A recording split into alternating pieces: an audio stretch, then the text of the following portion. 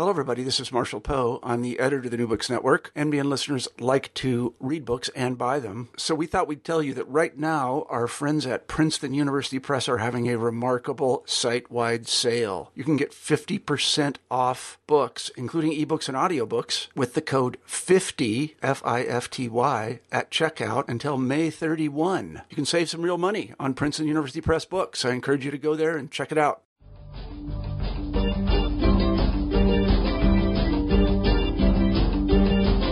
Welcome to the New Books and Philosophy channel of the New Books Network.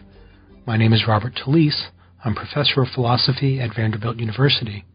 I co-host the channel with Carrie Figdor.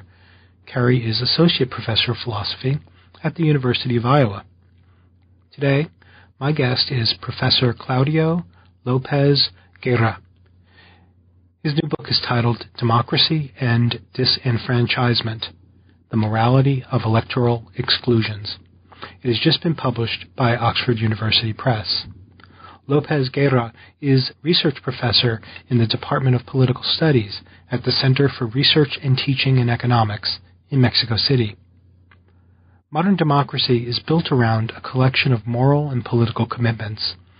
Among the most familiar and central of these concerns voting. It's commonly held that legitimate government requires a system of universal suffrage. Yet Democrats tend to hold that certain exclusions are nevertheless permissible. For example, it's commonly thought that children and the mentally impaired may justifiably be disenfranchised. We also tend to think that the disenfranchisement of felons and non-citizen residents is permissible. Indeed, these exclusions are often thought to be consistent with universal suffrage. In Democracy and Disenfranchisement, Claudio Lopez Guerra challenges our common understandings about voting. Ultimately, he argues in favor of an elitist system of enfranchisement by lottery. He also challenges arguments that universal suffrage is consistent with the exclusion of children, the mentally impaired, felons, and resident non-citizens. The result is a fascinating and provocative exploration of the fundamental idea that voting is a basic right. Let's turn to the interview. Hello, Claudio Lopez Guerra. Hi, Bob. Thank you for inviting me to your show. It's great to be here. Well, thank you for agreeing to talk to us today on New Books in Philosophy. And thank you, listeners, for joining us. Today, my guest is Claudio Lopez Guerra. We'll be talking about his new book, Democracy and Disenfranchisement: The Morality of Electoral Exclusions. This is a challenging and provocative book that I highly recommend. In it, Claudio lays out a common conception of suffrage among Democrats and Democratic theorists, and then challenges it thoroughly. To be a little more precise, Claudio subjects to criticism the common views about who may vote, who may be denied suffrage, such that whereas we commonly hold that, say, children and felons may be disenfranchised, Claudio denies this. More strikingly, he argues for a system by which large numbers of citizens would be disenfranchised for being politically incompetent. Now, we just had an election in the United States. In fact, while we're recording this, it was last week. So perhaps it's fitting to discuss issues like these after an election that I suspect had results that many people were disappointed with. So there's a lot to talk about. But first, Claudio, why don't you tell us a little bit about yourself? Sure. Well, I was born and raised in Mexico City. I was lucky to have a relatively well-off family.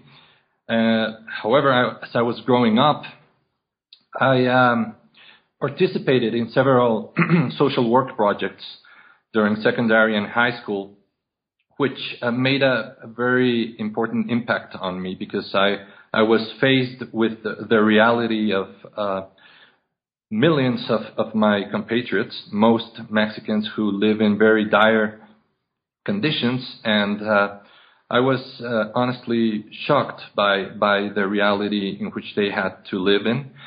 And that was contrasted with my own experience, and that moved me to try to think and do something, about this reality. And that's how I started asking, the basic questions in political philosophy. What is a just society? What should we do about the suffering of all these individuals? To what extent are we responsible? And so on. And so that's how I got involved in moral and political philosophy. I first did a BA degree in political science, and then I went to do the PhD also in political science with an emphasis, of course, in political philosophy at Columbia University. I was very lucky to have wonderful advisors there. I worked with Jan Elster, Brian Barry, Thomas Pogge, and David Johnston, and this was a wonderful experience. And after that sounds like a very nice group. yes, it was excellent. And around that time at Columbia, there were other major theorists as well in other departments in the law school. Joseph Raz was there, and also Jeremy Waldron. So, and of course, the academic life in New York with the other universities around New York University and Princeton and Yale being so close. It was definitely a very stimulating environment for me. And after graduation, I returned with my wife to Mexico City, and we reunited with our old friends and families, and we've been here since then. I now teach at the Center for Research and Teaching in Economics, better known as CIDE, in Mexico City, which is a kind of Institute for Advanced Study in the Social Sciences, basically. It's a public institution, and I'm in the Department of Political Studies there, doing all this work on the normative dimension of public issues. Well, excellent. It's always nice to hear that somebody's gotten into political philosophy as a result of confronting something actually political. So let's turn to the book, Democracy and Disenfranchisement. So it seems to me that the book, we can think of the book as sort of pressing a kind of a sort of dual view. First, you want to reject a standard view among Democrats about suffrage, and you want to replace that view with a different kind of view of suffrage. And this is all in the service of a sort of broader inquiry into the justifiability of excluding people from the franchise. But the way that you set up the issue is you contrast two doctrines about suffrage. The critical suffrage doctrine, which is your own doctrine, and the more common, as you call it, conventional suffrage doctrine. Can you tell us a little bit about those two doctrines and their contrast? Sure, of course. Now, to get there, let me first say that, the book is largely an intellectual response to an ongoing practical problem. So that's how I got interested in this topic. The allocation of the right to vote continues to be a very important practical problem in many countries. In the United States, there are some important controversies. For instance, on whether felons should be allowed to vote, and this is, not only in the United States but in many other countries. So most of the cases I deal with in the book are ongoing practical problems. And when I started thinking about these issues, I was surprised by the fact that in political philosophy, we have actually neglected the right to vote as a subject of serious intellectual inquiry, which we just simply take it for granted. And we haven't really isolated for serious philosophical scrutiny as we have done with other rights, such as the right to freedom of speech. So in starting to think seriously about these problems, whether felons should vote, whether the mentally impaired should be allowed, whether the voting age should be reduced, whether expatriates should be allowed to vote, all these things.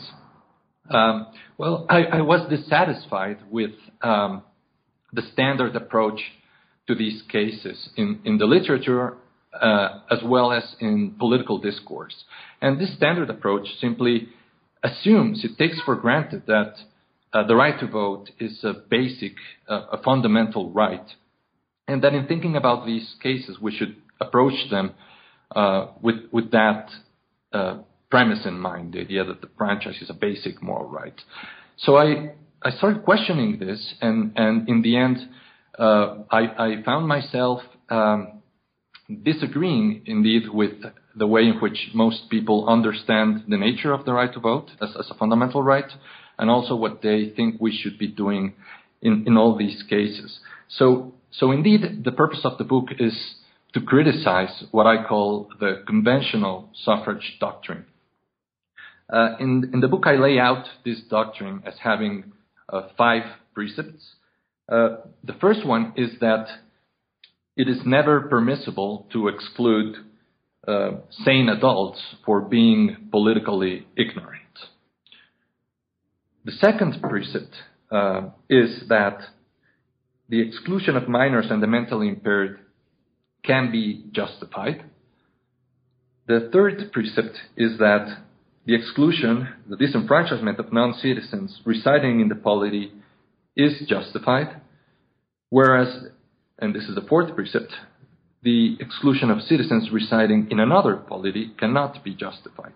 And finally, most people believe that disenfranchising felons is permissible. So basically, what I argue in the book is that we should adopt the opposite of this conventional suffrage doctrine. I defend it, I call it the critical suffrage doctrine, which argues basically the opposite of these claims. So specifically, I argue that if done through a specific method that I call the enfranchisement lottery, universal suffrage is not justified. And this undermines the first precept of the conventional suffrage doctrine. Because the enfranchisement lottery, as I'm sure we'll have an opportunity to discuss in the conversation, is a device that would exclude the vast majority of people on the presumption that they are not sufficiently competent to vote. In the book, I also argue that in the backdrop of universal suffrage, it is hard to justify the exclusion of minors and the mentally impaired, as well as the exclusion of felons, whereas it is hard to justify the exclusion of non-citizen residents and non-resident citizens.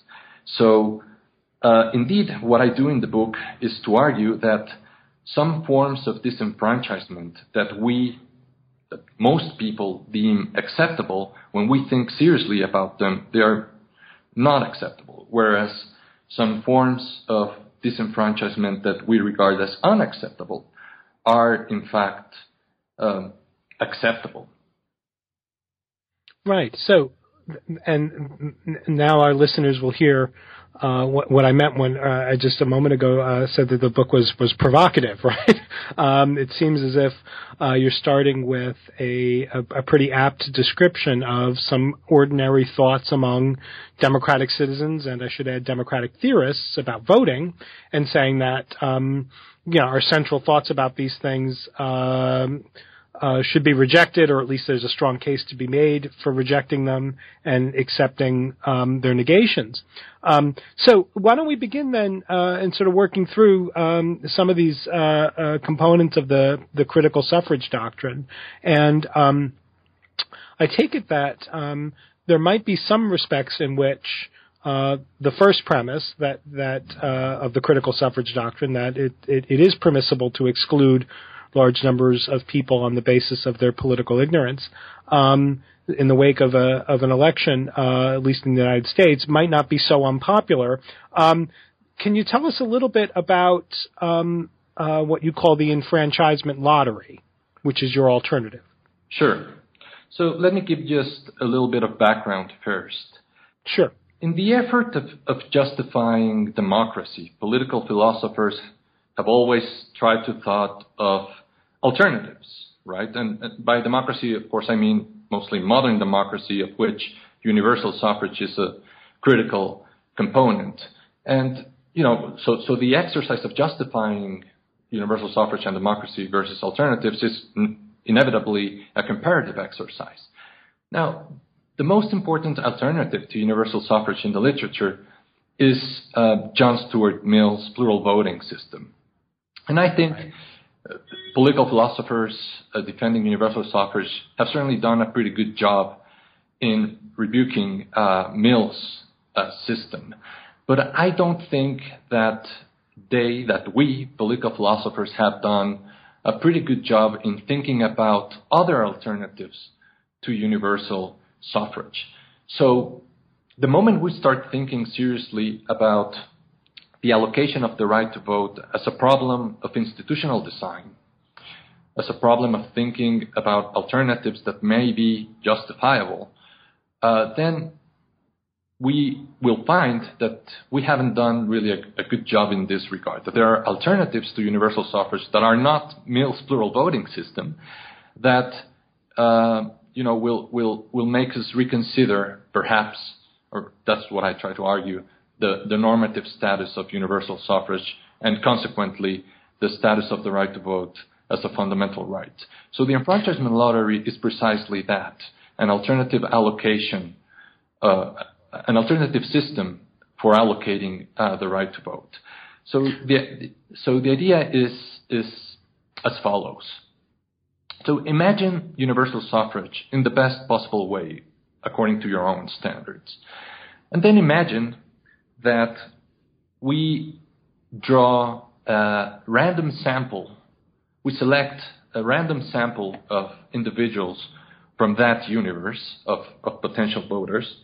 I call this device the exclusionary sortition, because it would tell us who would not be entitled to vote in the next election. So those who are not randomly selected through this sortition would be excluded for the next election. Now, suppose further that once we have this group of individuals that we might call the pre-voters, call them the pre-voters because they would not necessarily be automatically entitled to vote. Suppose that they, in order to become enfranchised, finally enfranchised, they would have to go through what I call a competence building process to acquire relevant information about the alternatives on the ballot. Now, just to give an idea to our listeners of what this entails, I mean, this is clearly inspired to some extent by the literature, the recent literature in democratic theory on mini-publics, which consists on the creation of representative samples of the population that would then become more competent or enlightened by acquiring relevant information, and this would be a way of keeping the virtues of inclusion while at the same time improving the epistemic quality of the process. So what I argue is that this system, the enfranchisement lottery, would be preferable to universal suffrage from an epistemic point of view. That is to say that there are good reasons to believe that under this system, the quality of electoral outcomes would be better, and that therefore, from this purely epistemic perspective, Democrats and advocates of universal suffrage cannot reasonably object to it. A next claim I make is that, nevertheless, universal suffrage has some advantages over the enfranchisement lottery. Specifically, it is the universal suffrage is a mechanism for deciding who is going to exercise political power that is more transparent and less conflict-prone than the enfranchisement lottery, in the sense that, at least in certain contexts, there could be reasonable doubts about whether the sortition and the competence-building process of the enfranchisement lottery was truly impartial and random, whether it was, that it was not rigged, and so on. So these doubts, especially in certain contexts of polities with where the rule of law is not well established and where there is a history of corruption and distrust in public institutions, in those contexts, we can imagine that the operation of the enfranchisement lottery could actually lead to post-electoral conflicts that would be problematic, whereas universal suffrage has an advantage over the lottery system from this perspective that I call in the book the perspective of political stability. However, I do argue that in other contexts, in contexts of well-established democracies with a strong rule of law and low levels of corruption and high levels of trust in public institutions, these relative disadvantages of the enfranchisement lottery would be muted, so that it would be perfectly acceptable to adopt this system, the lottery system, in those societies for purposes of the epistemic gains that we can reasonably expect, as well as other advantages that it has, such as a reduction in the costs of the electoral process, which is a relevant consideration, since, we can use that extra money to fight poverty or develop other social programs, for instance. So basically, what I do is precisely argue that the enfranchisement lottery is a justifiable alternative to universal suffrage that excludes the vast majority of the people in a society from the right to vote, and that therefore it is difficult to think of the franchise as a basic moral right. Excellent. Let me just ask a question about the enfranchisement lottery. A lot of the work, at least that I'm familiar with, about mini-publics and deliberative polls and these kinds of sort of theoretical endeavors to improve the epistemic quality of democratic decisions by sort of taking smaller groups and trying to improve them epistemically as far as the political issues go. A lot of these proposals want ultimately to make a claim about how a properly construed mini-public and a properly informed mini-public would be making decisions that a properly informed universal suffrage population would make, that somehow there's some representativeness of the properly informed mini-public so that what they choose is what the broader population would choose anyway if they were properly instructed. I didn't see in your view any claim about the representativeness of the enfranchisement, the results of an enfranchisement lottery. Is that right? That you're not committed to the claim that once we've got we select a demographically representative sample of pre-voters and then subject them to this competence building exercise, you're not committed to the claim that then what the competent ones would choose can be understood as representing what the broader population would choose if everybody were competent? No. So I do not understand the enfranchisement lottery as institution, as a device that would be representative in that sense, in the sense that that the voters that would be randomly selected would be acting as the representatives of the rest of the population. No, actually, my claim is that the enfranchisement lottery is an alternative to universal suffrage, and the voters in that system would not be accountable to the rest of the population in that sense. They would not be their representatives. This is just an alternative system for allocating the right to vote. Now, there is an important sense, however, in which the enfranchisement lottery would be quote-unquote representative, which is that indeed, if the sortition is properly done, properly carried out, the group of voters that would be selected would be demographically identical to the group of voters under universal suffrage. So this is actually a very important reason why the advocate of universal suffrage would not be able to object to this system from an epistemic point of view. That is to say, the electorate under the enfranchisement lottery would not be biased in favor of some demographic group. So from this perspective, let me put it this way. So if we eliminate the second component of the enfranchisement lottery, what I called the competence building process, and we only carry out the exclusionary sortition, then under this system, we would have exactly the same results as we get under universal suffrage, because the electorate would be composed in an identical way to the electorate under universal suffrage. So the worries that political philosophers have expressed about systems like Mill's plural voting system, such as the worry that along with education, that education is correlated with other traits such as wealth and income, and that would produce a biased electorate that would neglect the interests of the poor. I mean, that kind of objection wouldn't apply to my system, precisely because the sample would be representative of the whole.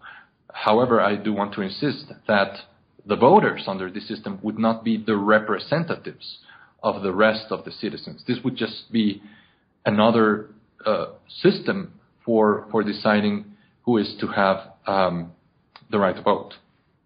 Excellent. That's a helpful clarification, especially in setting apart your view from some other proposals that have been made in the name of, sort of middle of the road mainstream democratic theory. So let's then turn to the view, the next sort of element, which is children and the mentally impaired. So the standard or the conventional suffrage doctrine maintains that it's permissible to withhold suffrage or to disenfranchise children and the mentally impaired. Your view, the critical suffrage doctrine, denies this. Can you tell us a little bit about this component? Sure. Let me just first make an important clarification. In the process of arguing for the different precepts of the critical suffrage doctrine, well, the first one is, as we just discussed, a direct attack on the idea that there are no justifiable alternatives to universal suffrage. But then, in discussing these other cases, the mentally impaired, children, felons, and so on, I am no longer thinking about these two alternatives, universal suffrage and enfranchisement lottery. I am simply assuming an institutional backdrop of universal suffrage. I do this because one of the purposes of the book is to shed light on current practical controversies. So what I'm trying to say is that my answer to the question of whether children, the mentally impaired, felons, and all these other cases that follow should be or may be disenfranchised presupposes universal suffrage as a backdrop. As the institutional background. I leave it as an open question whether what we should do about these cases if a system of enfranchisement lottery were in place. So, having clarified that, let me now go over, the argument for thinking that the exclusion of children and mentally impaired individuals is hard to justify in a society with universal suffrage. So the standard argument for excluding these types of persons children and the mentally impaired is instrumental and it's epistemic.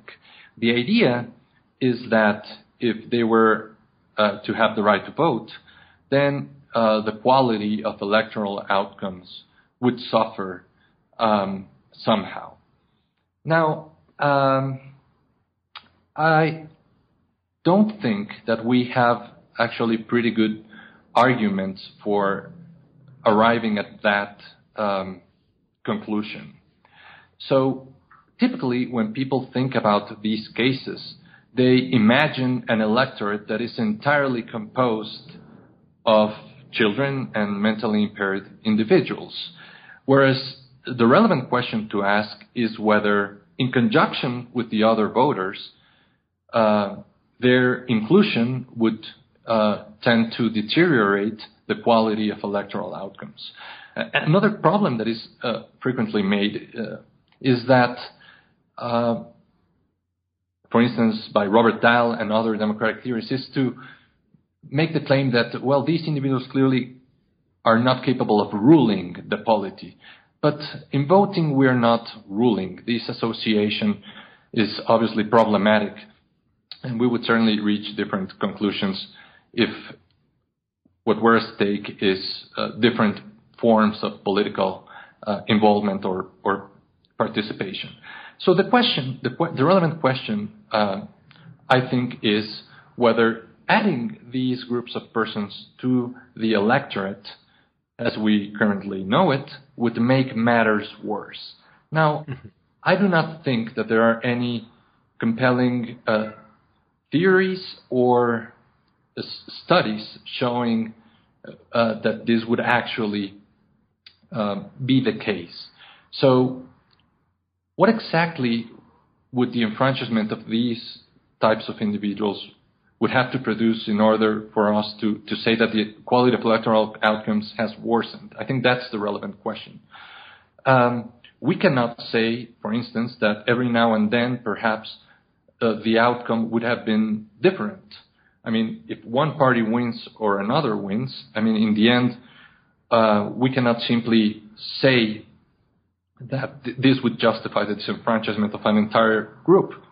To begin with, if an electoral outcome would be entirely unacceptable morally, then there would be reasons to ban that party in the first place rather than to exclude the voters that would presumably vote for them. Now, children and the mentally impaired would be voting for one of the established options that other sane adults, citizens, would be voting for. So it would be very difficult just to say that the difference in outcomes would signal lower quality. What we would have simply is, as it currently happens for other reasons, I know the weather and other reasons, outcomes turn out to be different by a small margin. And just saying that every now and then the outcomes might be different after the enfranchisement of these persons wouldn't be any proof that they would have been different for the worse. So what we would need is some kind of evidence that the enfranchisement of these groups would actually produce lower quality representatives, such as, the idea would be that if these groups were enfranchised, more corrupt and abusive leaders would be elected, or that parties that are currently not running or non-existent would suddenly emerge and they would have some terrible moral views and they would gain some political influence. But we simply have no reason to believe that such things would happen.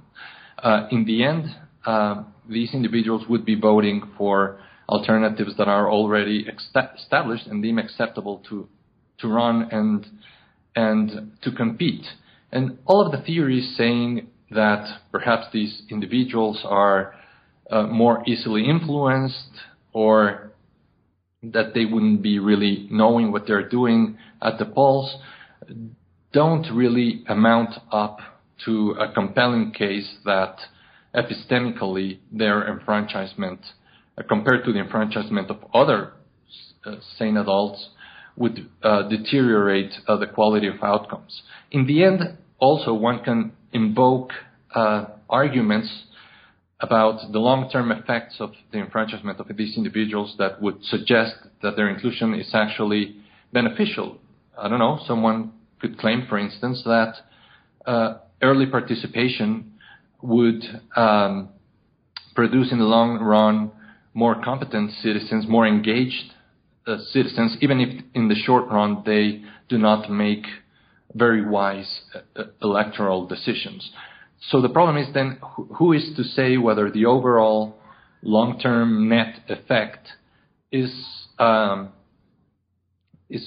for the worse? We do not really have any sort of solid evidence to prove this, and it would be unacceptable in a scheme of universal suffrage to exclude some other broad class of persons on the basis of such weak evidence. So I think we should apply the same standard for these classes of persons.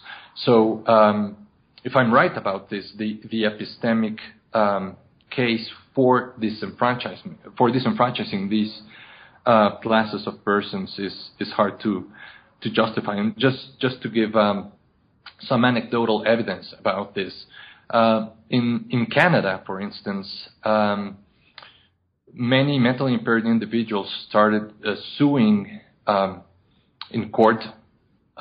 They claimed that their rights had been violated because there was a provision in Canada that disenfranchised everyone who had been formally, legally appointed a guardian.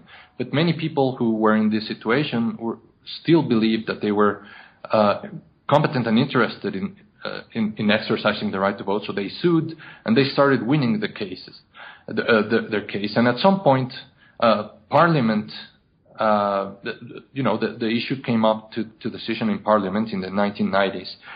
And in trying to come up with a more fine-grained criterion for determining who had the appropriate competence to vote, the Parliament simply concluded that there was no such effective criterion, and that the best thing was to err on the side of over-inclusiveness to ensure that everyone that was capable and interested had the right to vote. And since then, everyone, the disenfranchisement of mentally impaired persons in Canada was repealed, so no one is denied the right to vote on that basis. And to this point, you can look at the results. No one has shown or will show that the quality of electoral outcomes in Canada has clearly deteriorated since. So that's with respect to the argument.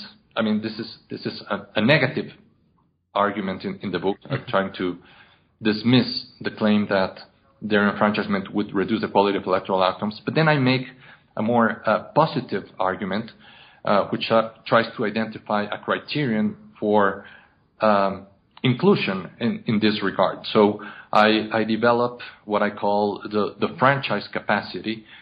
I developed this idea, which is basically the notion that individuals have the mental powers, the mental and moral powers to understand what an election is about and to have a legitimate interest in participating. And on the basis of this criterion, I look at empirical evidence on development studies to try to identify when we acquire this franchise capacity, this cognitive and moral capacity to value and understand the act of voting, and on that basis try to establish a more compelling threshold for allocating the right to vote. So I basically say that any person who has this franchise capacity should be allowed to vote, particularly irrespective of age, particularly because we do not have any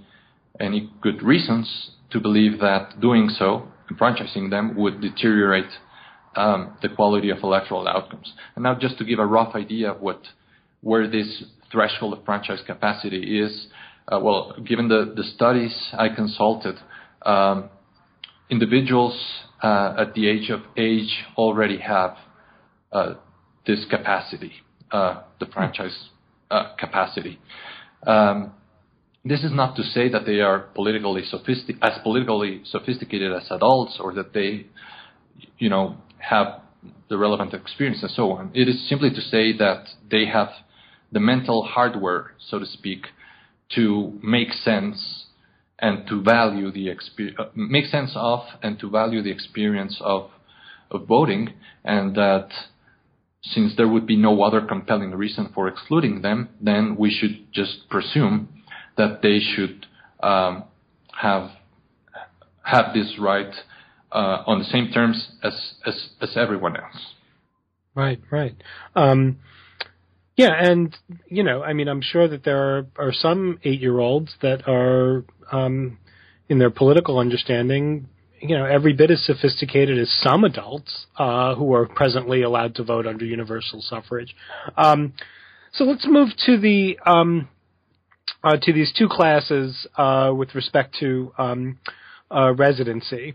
So under universal suffrage, we're concerned with non-citizens who reside within the given polity, and the conventional suffrage doctrine says it's permissible to exclude them, to disenfranchise them. And also under universal suffrage, we're concerned with citizens of the polity who do not reside in the polity. And again, under universal suffrage, the conventional suffrage doctrine says non-resident citizens get to vote. And you deny this. So tell us about the non-resident citizens and the citizen non-residents. Sure. So I basically think that the status of having the status of citizen, specifically understood as nationality, being a national of a country, is neither necessary nor sufficient for being enfranchised. So basically what I do in this chapter is argue for dissociation of nationality, of citizenship, and voting rights. So the implications of this are that on the one hand, non-resident citizens may be justifiably disenfranchised, whereas non-citizen residents should be enfranchised. And I also examine the case of non-citizen non-residents, who some have recently argued that they should have the right to vote. So let me go through some of these claims. Great. Some people have argued for maintaining the current relationship between citizenship and the right to vote. And what they normally argue is that citizenship matters in the sense that it is important for people to be able to freely choose this form of identity, this form of belonging, and this freedom would be violated if we were to automatically grant citizenship and citizenship rights, the right to vote, to long-term residents in the polity. However, I find this line of argument uncompelling. I think the right to vote should be treated as we treat other political rights that are automatically granted to people on the base as they simply acquire the relevant conditions. So, for instance, think of other political rights like the right to freedom of political association or freedom of speech. We grant these rights to permanent residents, some temporary residents, and we do this because we think that they are in a position to value these rights and that these rights protect an important interest that they have. And I think that we should do exactly the same with the right to vote without establishing this middle step of voluntarily acquiring citizen status.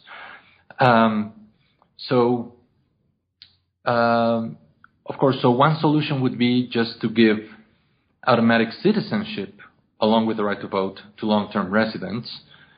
The problem with this, according to critics, is that then this interest in being able to freely choose this identity would be undermined. So then an alternative would be not to grant citizenship automatically, but to grant the right to vote automatically. The problem with this alternative, according to the critics, is that it dissociates the status of citizenship with rights. In a way, it becomes an empty status. Now, to be honest, I don't think that's actually a problem at all. I'm perfectly happy with dissociating the formal status of member or of citizen with those rights, and it's not clear to me why that would be a problem. Actually, I think this is an argument, a position that I sort of outline in the book, but I don't really argue for it in detail. But I think this would be actually a better world if states simply recognized individuals as having different sets of rights, of course, but without, having states going around allocating identity cards, which is basically what the status of citizen is. So, for instance, short-term residents would not have full political rights, but long-term residents would automatically have them, and some would have the right to enter and exit the country, immigration rights. Others wouldn't have it, but this would no longer be associated to one particular status, such as citizenship, to one form of belonging. So the idea would be that rights would be just automatically recognized and granted the moment that people fulfill the conditions and requirements for their exercise. Excellent. So the one of the, I think, sort of really compelling, the whole book I think is compelling in all kinds of ways, but one of the really compelling features and discussions in the book is the discussion of felons and persons who are incarcerated. And there, you again say under universal suffrage, there's no justification for the disenfranchisement of felons and incarcerated persons. And there you may rely on a distinction between the right to vote and the opportunity to vote. Can you tell us about how that argument works? Sure. So the structure of the argument is the same as in the other chapter. So basically, I look at instrumental and non-instrumental considerations in trying to decide whether the exclusion or inclusion of these groups are justified. So as we were, talking a little while ago about minors and the mentally impaired, so one important instrumental consideration is whether their enfranchisement would make things, would produce worse outcomes. I reject that.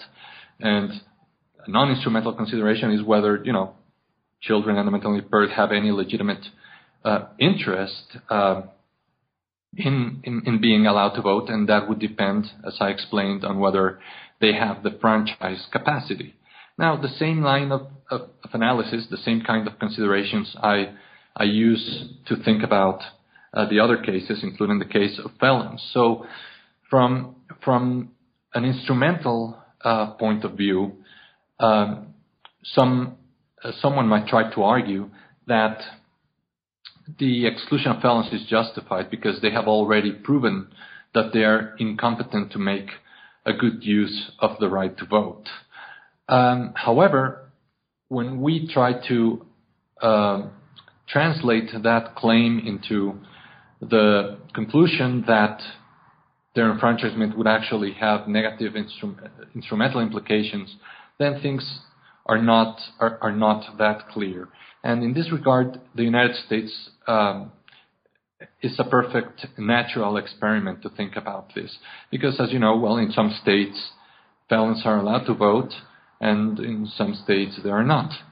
And there is simply no evidence whatsoever to think that enfranchising felons would produce worse outcomes. In other words, there is no evidence that the states where felons are allowed to vote are in some way worse off than the state, and connected, with the exercise of the right to vote by felons, than states where they are disenfranchised. So when we look at instrumental considerations, it is difficult to make the case. Now, when we think of non-instrumental considerations and the interests that felons might have in the right to vote, well, I think they have as strong an interest as anyone else. They have the capacity and the interest in valuing this opportunity, and this actually is an important point. I want to just to clarify. As I explained before, I have argued that the right to vote is not a fundamental right. But in saying this, I am not saying that the right to vote is not valuable at all. I'm not saying that we do not have an interest in being allowed to vote. I am not saying that it is not better to have it than not. No, I on the contrary, I do believe that the franchise has some value, personal value, for different reasons that I explain in the book. And this is true as well of felons. And to the extent that there are no good instrumental reasons to think that they should be disenfranchised, and to the extent that other arguments that I go over in detail in the book fail, such as the argument that, the famous social contract argument that they have broken the law, then they're not eligible to decide who should make the law, and a number of other similar arguments that I try to reject in the book. So in the end, I conclude that the disenfranchisement of felons, which is one of the most important cases being discussed around the world, is not justified. Now, that said, this is not an entirely new conclusion, and admittedly, the arguments that I offer in the book, draw from the literature. This has been a widely discussed issue, and I don't make any new, innovative arguments showing why, the disenfranchisement of felons is specifically wrong. What I think is the main contribution of this chapter is that it makes a distinction between a denial of the right to vote, which I call disenfranchisement proper, and a denial of an opportunity to vote. So denying someone the right to vote is to disqualify her as not being competent or as not having a sufficient interest in being allowed to vote in a given context. So this would be, a person would be formally disqualified disenfranchised to the extent that it is established that she is not allowed in any circumstance to cast a ballot on the basis of these considerations. Whereas a denial of an opportunity to vote of an enfranchised person is different.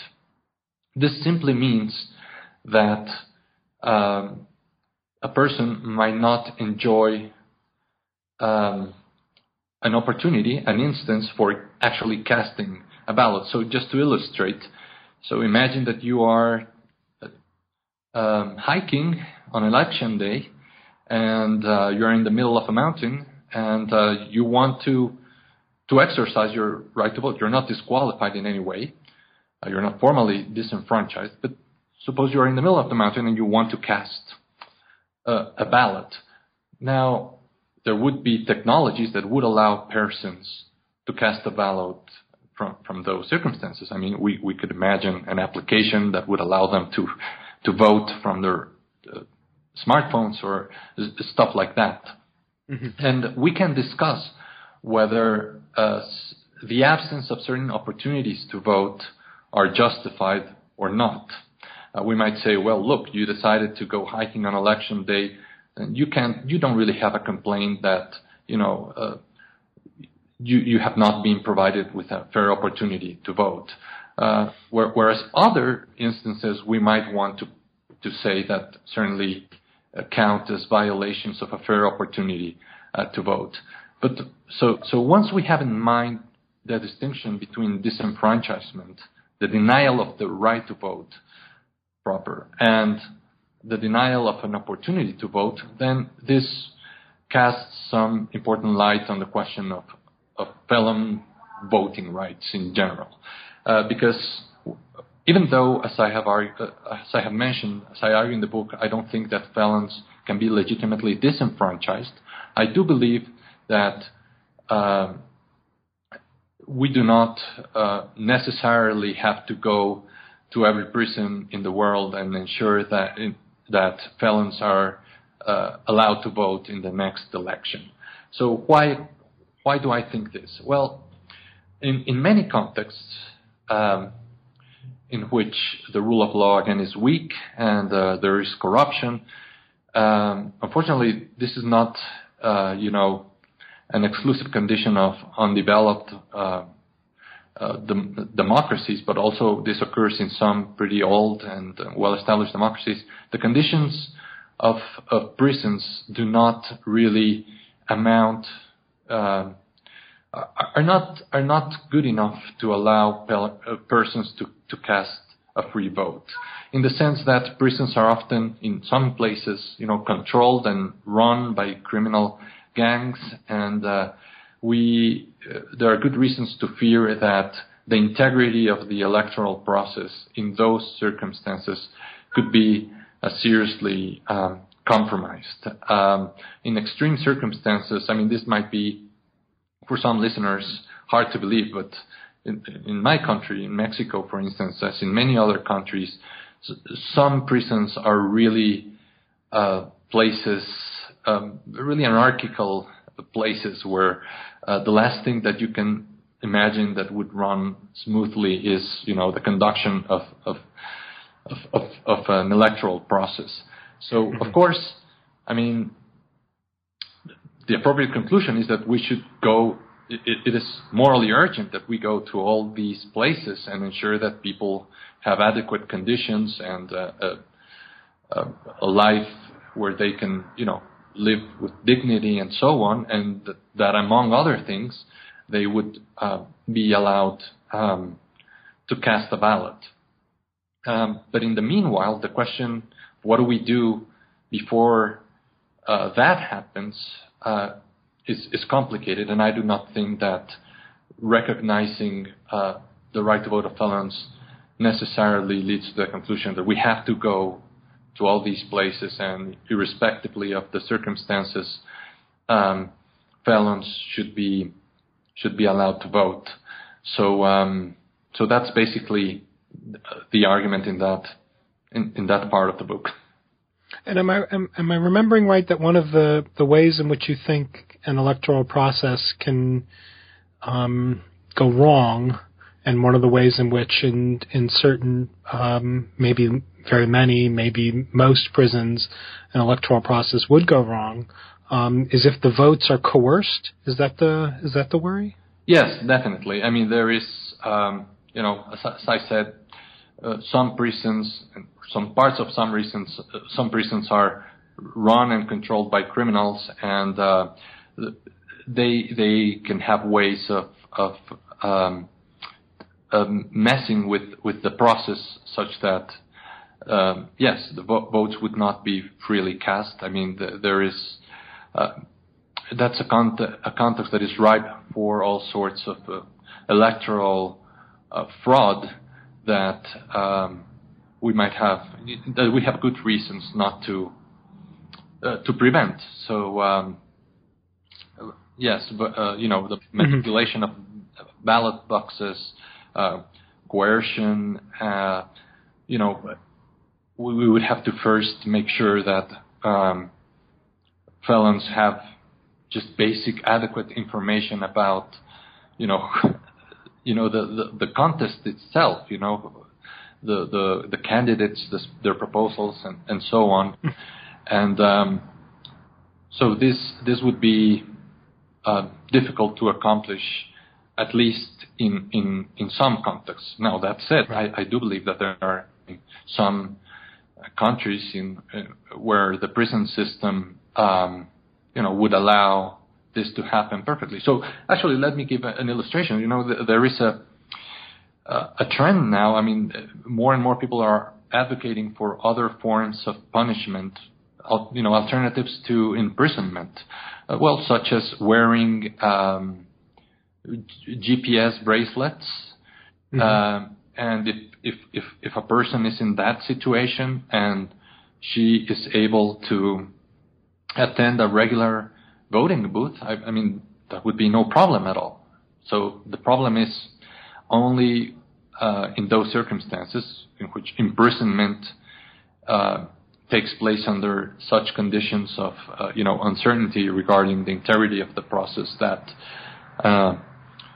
we might be justified in not going ahead and establishing mechanisms that would allow felons to vote from prison. Well, excellent. That's fascinating. Claudio, you've been very generous with your time, and we're running out. I wonder if I can ask you, just as a last question, to say something about the place that you see this book and your work, and maybe even some work that you're looking at in the future. Where does this reside, or what kind of impact would you like the book to have on current democratic theory, or where do you think your book sort of lands within that broader field? Well, one of the main questions, if not the most important question in democratic theory, has to do precisely with the justification of democracy. And I'm somewhat unsatisfied with the way in which political philosophers have approached this question, in the sense that typically people try to make very broad and general and abstract arguments for something that, it's often described as the right to political participation, or the right to have a say. Now, there is no such thing. There's no such thing as the right to participate or the right to have a say. What there are, instead, are different political rights: the right to freedom of speech, the right to freedom of association, the right to run for office, the right to vote, and other more specific rights. Thinking seriously about democracy is to think seriously about specific institutions. So this book, I think, is an effort to try to make a contribution in that direction. So I have singled out the right to vote for serious scrutiny, and I would like, if I could make a wish, I would like to see more, studies of this sort, more philosophical inquiries on concrete institutions, rather than abstract, phenomena such as the right to have a say or the right to political participation. I, by the way, do think that some political rights are basic, fundamental rights. For instance, the right to freedom of political speech. But I have a different view regarding the right to vote, as I tried to explain in this book.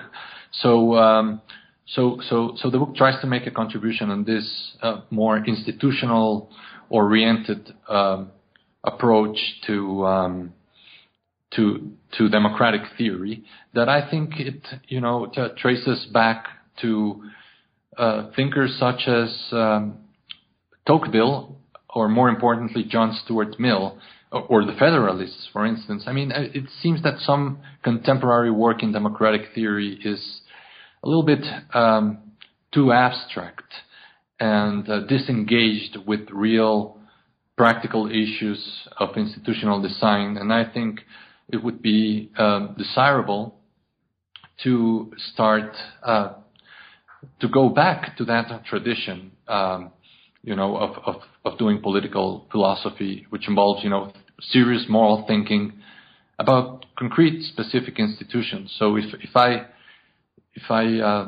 had to describe what this book tries to do in general, well, I could take no better example than John Stuart Mill's considerations on representative government.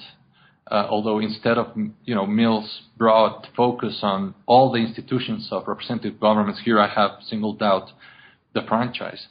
And of course, there are some notable examples of this kind of theorizing among contemporary scholars.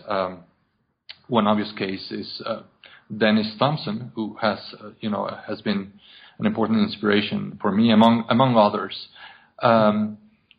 So I hope the book is regarded as a contribution in that sense. Well, excellent, Claudio. You've been it's been great to talk to you about your book, Democracy and Disenfranchisement: The Morality of Electoral Exclusions. Thanks so much for appearing on New Books in Philosophy. No, on the contrary, Bob, I really appreciate your time, and it's been great talking to you. Well, thank you. Take care now. Thank you. You've been listening to my interview with Professor Claudio Lopez Guerra of the Center for Research and Teaching in Economics in Mexico City. We were talking about his new book, Democracy and Disenfranchisement: The Morality of Electoral Exclusions, newly published by Oxford University Press. I'm Robert Talisse, your host. This is New Books in Philosophy. Thank you for listening.